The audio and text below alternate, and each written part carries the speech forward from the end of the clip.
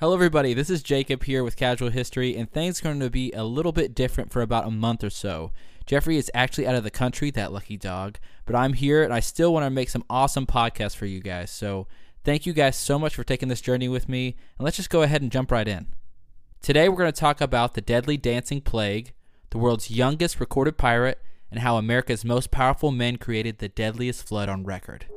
This is Casual History.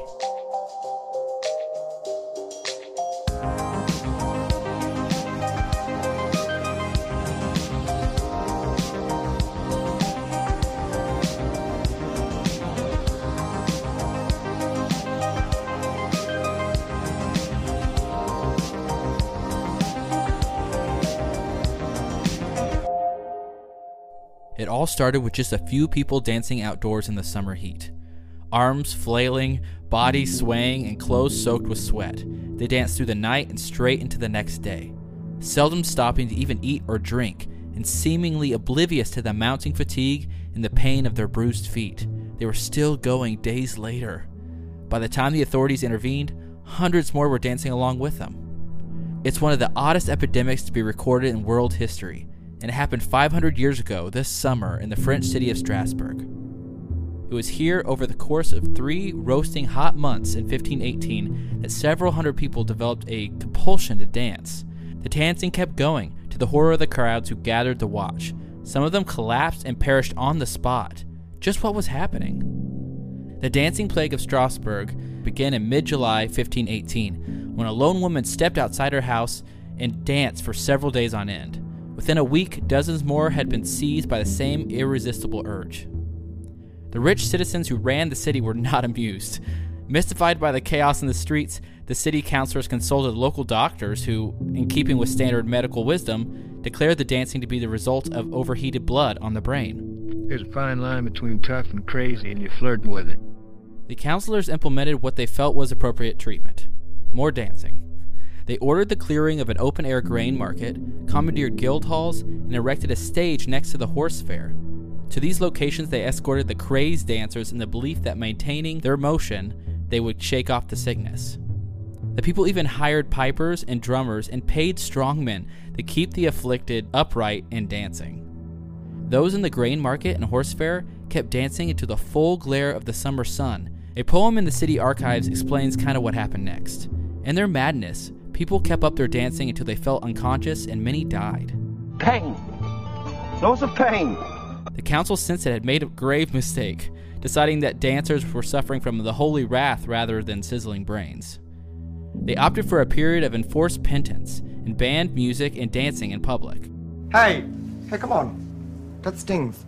Finally, the dancers were taken to a shrine dedicated to Saint Vitus, located in a musty grotto in the hills above a nearby town, where the bloodied feet were placed into red shoes and they were led around by a wooden figurine of a saint.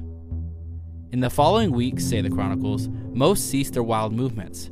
The epidemic had come to an end. This weird chapter in human history raised plenty of hard-to-answer questions. Why did they describe more dancing as a treatment for cooked brains? Why were the dancers made to wear red shoes? How many people died? We can be more confident, I think, in saying what did and did not cause this strange phenomenon. For some time, your godism looked like a good contender. This results from assuming food contaminated with a species of mold that would grow on damp rye and produces a chemical related to LSD. It can induce terrifying hallucinations and violent twitching, but it is very unlikely that sufferers could have danced for days. It was clear to observers that they did not want to be dancing. The most credible explanation is that the people of Strasbourg were the victims of a mass psychogenic illness, what used to be called mass hysteria. There had been several earlier outbreaks of dancing in the preceding centuries, involving hundreds or just a few people, nearly in all towns and cities close to the River Rhine. Life in Strasbourg in the early 1500s satisfied another basic condition for this outbreak. The chronicles recorded plenty of distress that brings out a heightened level of suggestibility. Social and religious conflicts, terrifying new diseases, harvest failures, and spiking wheat prices caused widespread misery.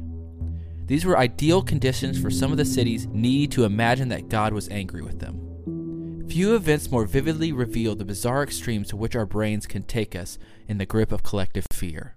Alright, on to the next. This is the story of the youngest pirate ever historically verified. It's not the story of someone who gave birth into the pirating business. It's not the tale of the boy who set up a boat and tried to run away from home. It's the story of a real boy from a real time, sketched from a bare set of facts set out by trial depositions and archaeological discoveries. On November 9th of 1716, John King, 9 years old, and his mother, whose name is not recorded, were passengers on the sloop Bonetta, captained by Albaja Savage. The Bonetta was en route to Jamaica when they were attacked by a notorious pirate, Black Sam Bellamy. Then they proceeded to plunder the Bonetta for 15 days. Exactly what went on during that time, we will never know. Bellamy's crew did not have a reputation for torture and rape, but Sam himself was politically motivated and spent some time arguing with Bonetta soldiers and captain. Sam's position was that honest men could not earn an honest wage under the current system, and he advised Savage and his crew to become pirates so they could have their own money and be free of the class system that viewed them as barely human. Captain Savage maintained that piracy was against the laws of gods and men, and refused to even think of such a thing, but at least one of Bellamy's speeches was recalled by Savage during a later deposition. This is one of the few occasions where a pirate's own words was used to describe his own profession. We don't know what inspired John King, but at the 11-day point, he approached Bellamy and asked to join the pirate crew.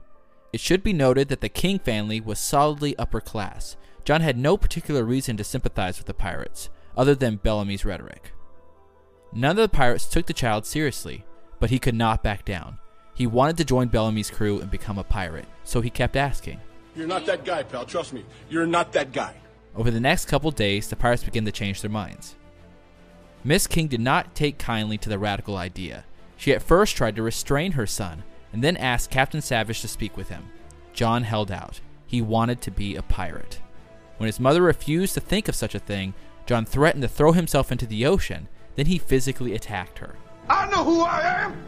I'm a dude playing a dude disguised as another dude. The pirates, possibly amused, possibly emotionally moved by this well-to-do child's effort to join them, began to side with the boy. In the passion of the mother-son argument, Miss King blurted out, "All right then, just be a pirate." John King signed the ship's articles and officially joined Bellamy's crew.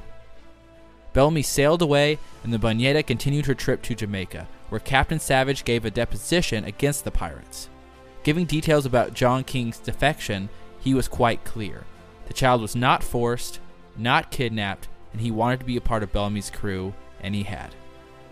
But why did an upper-class boy want so badly to become a pirate? Few hints linger. When John threatened to throw himself into the sea, he specifically mentioned suicide. His willingness to physically attack his mother also indicates that there was something more wrong with the King family. Why was Miss King traveling alone? Why was she willing at any point to hand over her child to pirates? A single line in Savage's deposition offers more than one tantalizing hint. The boy's father didn't like him. Why? Had John King been born as a result of some affair of his mother's? Did John have some mental or learning disability that prevented him from fitting in with his family? Was his father abusive? Such things weren't written down for the 18th century court record. Captain Savage's point was that John King willingly became a pirate, and therefore liable for hanging if he was caught, no matter what his age was. The pirates left no written records of their young recruit. Fate, however, took this young pirate in hand. On April 26, 1717, Sam Bellamy and his new ship went down with nearly all hands in an unseasonable storm off the coast of Maine. Only 2 of the crew survived. John King was lost forever. His life as a pirate had only lasted 3 months. He chose poorly. Nearly 300 years later, a man named Barry Clifford set out to find the Sam Bellamy's sunken treasure ship.